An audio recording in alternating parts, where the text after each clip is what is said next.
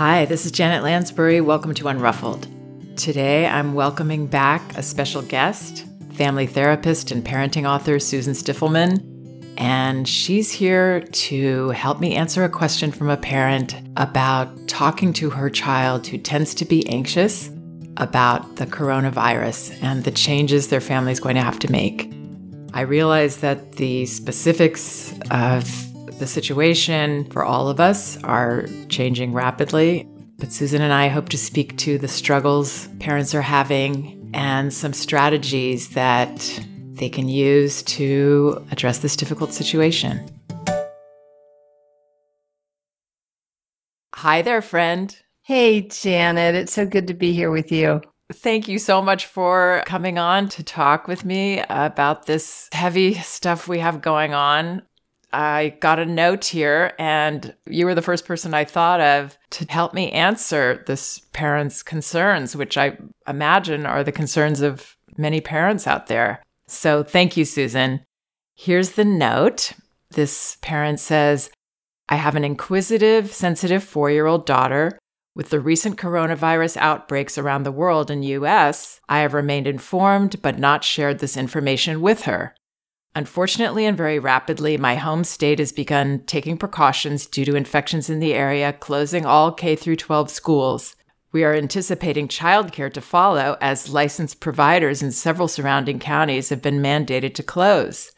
I work in childcare and she attends, so closure would drastically impact our daily lives. Even without that, local museums, children's programs, etc. in our area that we regularly frequent have announced closures due to an abundance of caution. My question is, what is the best way for me to explain this information to a 4-year-old?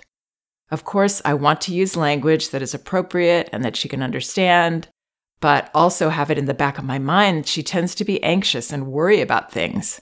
Additionally, she asks tons of questions, and I want to be able to field those appropriately. Thank you for any guidance you can provide. That's such a great question, and I think it's universal right now. Whether the child's 4 or 8 or 12, our kids want to know what the heck is going on. You know, the world is not the way it was yesterday, and we're not doing things the same way we were. So kudos to that parent for writing into you, Janet. Yes, and it sounds like she's been able to kind of keep the status quo for a while, but it seems like she's noticing that there are some impending changes. I'll try to get this out as soon as possible, and at least we can help her to answer some of the questions and explain the situation to her. Do you have any thoughts on that? Yeah, let's start with the good news, and which might surprise people. What's the good news? It seems like all the news is worrisome, but the good news about a young child in this situation is that we have a lot of power or ability to quell their anxieties by regulating ourselves and by managing our own fears and worries in an appropriate way with other adults, getting support in ways that help us, finding good sources of guidance online or within our communities and friendships. So this 4-year-old is not browsing the internet for information. They're going to be primarily looking in one direction, and that is to the mom, who can first and foremost address her own concerns and fears. So I always suggest that parents, before talking with their children, have a conversation with a trusted friend or some support group that will help her address some of her greatest worries around the virus and the upheaval and the disruption in daily life that seems to be up ahead for so many of us, so that her 4-year-old doesn't pick up on that. Because the other good news is that 4-year-olds really are focused on mostly one thing. And that one thing is, am I going to be okay? And is mommy or daddy or grandma going to be okay? They're egocentric. And so the primary concern of this child is going to be about the immediate world that she lives in. And that's easier in one sense to address by, first of all, holding a place as you do begin the conversation or have these conversations where you're energetically reassuring that there's a place you have managed to land on where you're not spinning in your head with all the what ifs, all the things that might happen. I was doing something for parents earlier today to offer support. And one of the things that I reminded someone when they asked the question, how are we going to get through this day after day after day, homeschooling and all these other things? And I said, well, remember in the 12-step programs, it's one day at a time. And even though we have to plan for what this is going to look like, all we have to do is get through today. And so I think it will start with remembering that for ourselves, and then being in a place when we begin the conversation, you and I can talk about what that might sound like, where we're not subtly transmitting our own fears and worries because we've appropriately vented those with an adult that we trust. Yes, that's so important. Children are always taking their tone from us, and we're the first point of safety for them. And if we're not there, then it is much harder for them to feel comfortable. So we would start with that. That's a wonderful framing, really important. And remember that this is a neutral event, even though it's a disruptive event for a young child. There isn't the same kind of cataloging of where does this rank in the realm of awful things. They watch us so carefully to decide how they should feel about something like this, something that happens that's unexpected or difficult. I've seen this with kids so many times, and I saw this when my own son was young, that we might be facing something that to me was sort of, oh my gosh, I can't believe we're dealing with this. And his focus was not on the situation, but on me, like to kind of read me to see whether he should be worried or whether this was sort of a funny thing or even a good thing. So again, holding a place when she does begin to speak with her little girl that allows her to communicate in the nonverbal part of the messaging, this is a change and this is different and there are things that we haven't figured out yet, but I'm solid and we'll get through this. And it's just one day at a time. So that's kind of reiterating what I said before, but it's important that we remember that we can strongly influence how our kids digest this information in the way that we come across. Exactly. I've noticed that children always surprise me in their ability to be okay with very unusual or even tragic situations when we are okay with it. We're not happy about it, but they know, again, they're looking to us are my parents going to be okay? That's all I care about. That's my world. And then they surprise us with their ability to understand things. I would recommend being very honest and simple, using frames of reference that our child has, saying things like, how we get colds and we get stuffy noses. Sometimes we get a fever and we have to lie down. That comes from a virus. And right now there's a virus that's new. And for a lot of people, it ends up feeling like a cold or the flu. But for some people, it's very dangerous. So we're all being careful not to pass this around. And we're not going to have daycare for a while. And we are going to keep our lives to ourselves a little more and things like that. I think children can understand that and even embrace it as, okay, well, we'll do this interesting new thing. Again, because my parent seems confident that it's going to be all right. Yeah. I like using very concrete ways of describing situations to young kids who are in that concrete stage. So for instance, you could take out your puppets and, show the puppets playing catch with, a little balled up piece of tissue. Or you could just play catch and be, maybe a foot apart and then get a little bit further apart. And then eventually go to the other end of the room and deliberately throw the tissue where it doesn't reach and help her understand that in a way, the tissue represents the germs that carry this virus. And so if you're really close and you throw the tissue back and forth, it's not very hard to catch it. If your child isn't good at catching, by the way, you can just sit on the floor and push it back and forth the way we used to play hot potato. But if you get really far on the other side of the room or one of you goes down the hall, then eventually you just can't reach. And you could sort of explain, this tissue represents the germs that carry this bug, this virus, this flu that we are really all working hard not to pass to each other. And if we're close together, then it's easier for it to pass from one friend to another friend. But if we're far apart or we stay in our houses, and you could even play the game where you go outside, one of you goes outside and closes the door, then you can obviously see that the tissue, the little germ, can't reach the other person. So anything that comes to mind that would allow you to make it visible and practical for the child to understand why this distancing is a really good idea can be helpful. And of course, we're all talking about washing hands for 20 seconds, singing Twinkle, Twinkle, Little Star, or 2 verses of Happy Birthday.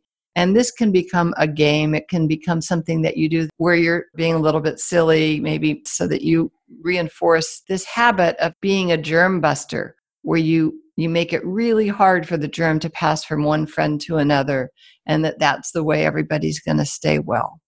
I love that.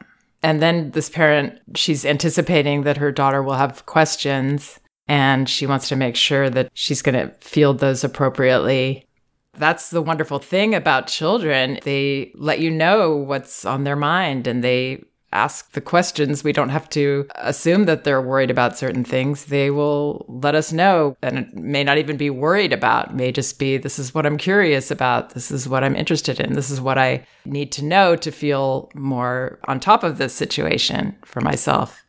I'm sitting here nodding my head vigorously. That's why I love working with younger children. They are so clear about that. So I think this parent doesn't have to worry. She's going to get the questions. And if she can just kind of not jump ahead, again, with her own anxiety, fear that she's going to say the wrong thing or her daughter's going to be afraid of something, then I think she'll find that her daughter will be more in learning mode than anxious mode. That's a great way to put it, Janet. Less is more. So err on the side of being brief with any child, but particularly a young child. Answer the question that they're asking. Don't elaborate. Don't volunteer more information than they've really shown an interest in. I love that you've talked about curiosity. The anxiety comes in for a couple of reasons. One, some children are just generally or naturally more sensitive and more anxious, and or they pick up our anxiety about these things. So we don't have to assume that she will be anxious. She might be, but we can assume and begin with the understanding that she's going to need to know why you're not going to daycare, why that facility is being closed, why you're all at home. But if you deliver information in a factual and simple, straightforward way, and then ask if she'd like to know anything else, and then answer the next question and let her guide. Now, the exception to this with some children that I've worked with is that unintentionally their parents have created a climate where the kids are very reluctant to ask the questions that are on their mind because they don't want a few things to happen. One is that they don't want their parent to dismiss their concerns out of hand. Oh, don't worry about it. Nothing's going to happen. Kids are too smart. They're really tuned in. And so that can shut them down and prevent them from asking questions that they really should and need to ask to get things out in the open that they might be worried about and quietly ruminating about if we haven't made it safe for them to bring them out into the open. And of course, sometimes kids are shy about asking questions or bringing their concerns out into the open because they don't want to upset a parent. So if they're feeling that you're already worried, they may hold in their own worries because they sense that it would overwhelm you. They're, again, so tuned into us. So the biggest kind of overarching thing that I suggest to parents is that they really make it safe by creating an atmosphere of openness, of acceptance. Any question is allowed without pouncing on it with advice or worries or, oh, don't worry about that, or don't think that, or magnifying their fears if they bring them in the open. This is what helps kids get through challenging situations. It's not that we can control everything and make sure they never have to face anything that's worrisome or scary, but it's that we make it safe and possible for them to let us know what's rattling them, what's unsettling them, so that we can help them through it. That expression, be strong for somebody, I feel like through nothing like this, because I've never been through anything like this particular situation in my lifetime, but other difficult situations I've been in, or when I had to talk to my children about uncomfortable things, or when they were talking to me about uncomfortable things all through the years into their adulthood, I felt like I needed to rise into this kind of heroic place in myself. And it felt really, really good to be this big person. Not a person that was ignoring that I have discomforts, but I was rising out of them out of deep love for my child. And because I so treasured the sharing that was happening, and I knew how precious it was that they were sharing their concerns with me or their curiosities about uncomfortable things. And I knew that these conversations were so few and far between that I wouldn't want to do anything to discourage them from happening as often as they could possibly happen.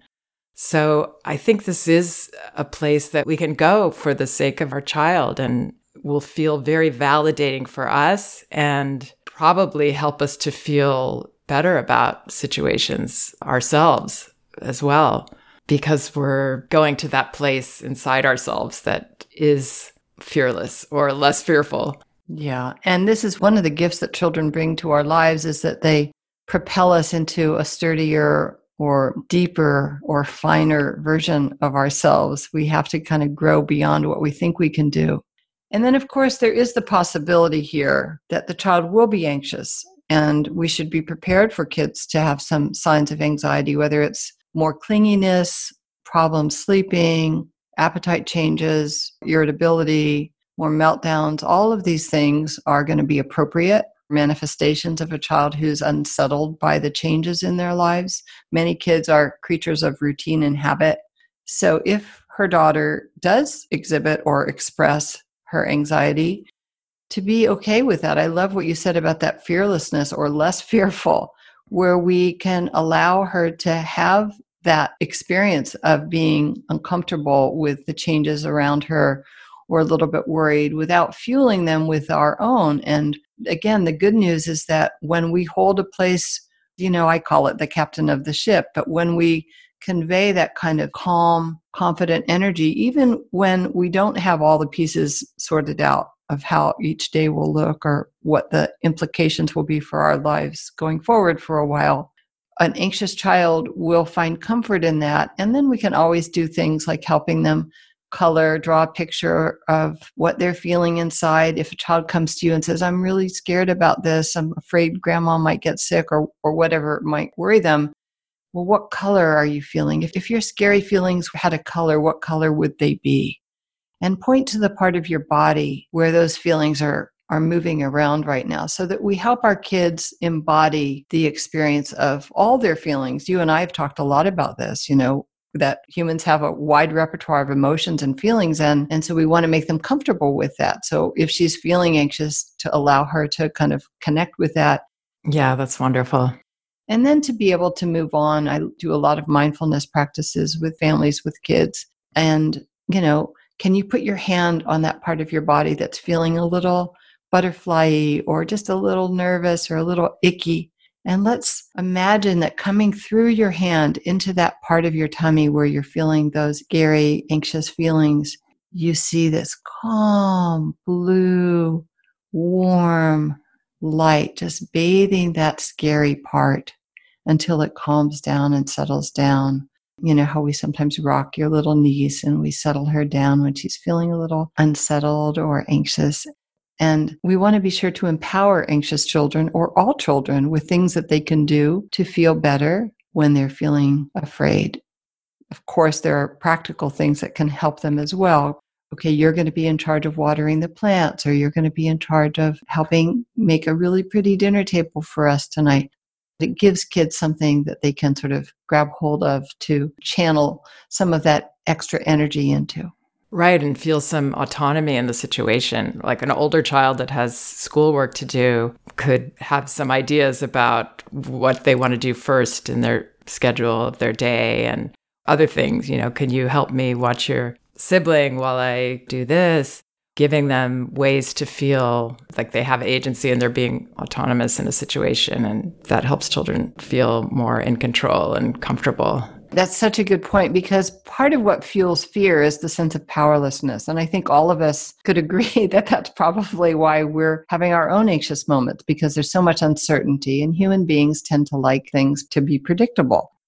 What causes and feeds anxiety is that sense of helplessness and powerlessness in a situation. So like you said, any opportunity to put a child in charge of something or to give them a job or to help them be the one who teaches you something can allay some of their anxieties. I love what you said about normalizing the feelings that your child is anxious, perhaps, and is sharing that with you. And really, this is a situation that we have reason to feel anxious, and it's okay. Children are so adaptable and remarkably resilient when we have faith in their ability to kind of take a sharp left turn when one wasn't expected. And I actually am trying to reframe at least one small part of what we're all going through as an opportunity for kids to discover on the other side of this that they can go through difficult things. I mean, this is the way that we grow resilient.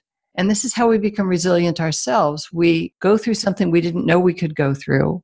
We find our way through it, as hard as it might be at times. And when we come out the other side, we are sturdier. We're more confident.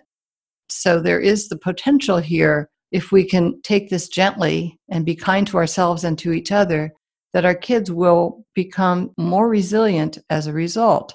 I feel like there's a very good possibility that our children are going to look back, and maybe we will as well, at this time and feel how special it was and how much they learned and how much they gained from it, sharing a big experience with their family. And again, know, like you said, that we got through and look what we were able to do. And it does empower you. It makes you feel like you can do anything. I agree. I think that, if we can hold on to that image and not get lost in this swirl of confusion and worry right now and, do our due diligence, be incredibly careful and conscientious, practice social distancing, try and implement some degree of sanity in our daily lives and continuity and regularity and routine, but also hold a vision of coming through this stronger and sturdier and more connected, maybe more vulnerable and exposed in a good way with one another. I think it could be that there would be at least a few silver linings. Not that we would ever choose this. No. But we can help each other come through this and be all right.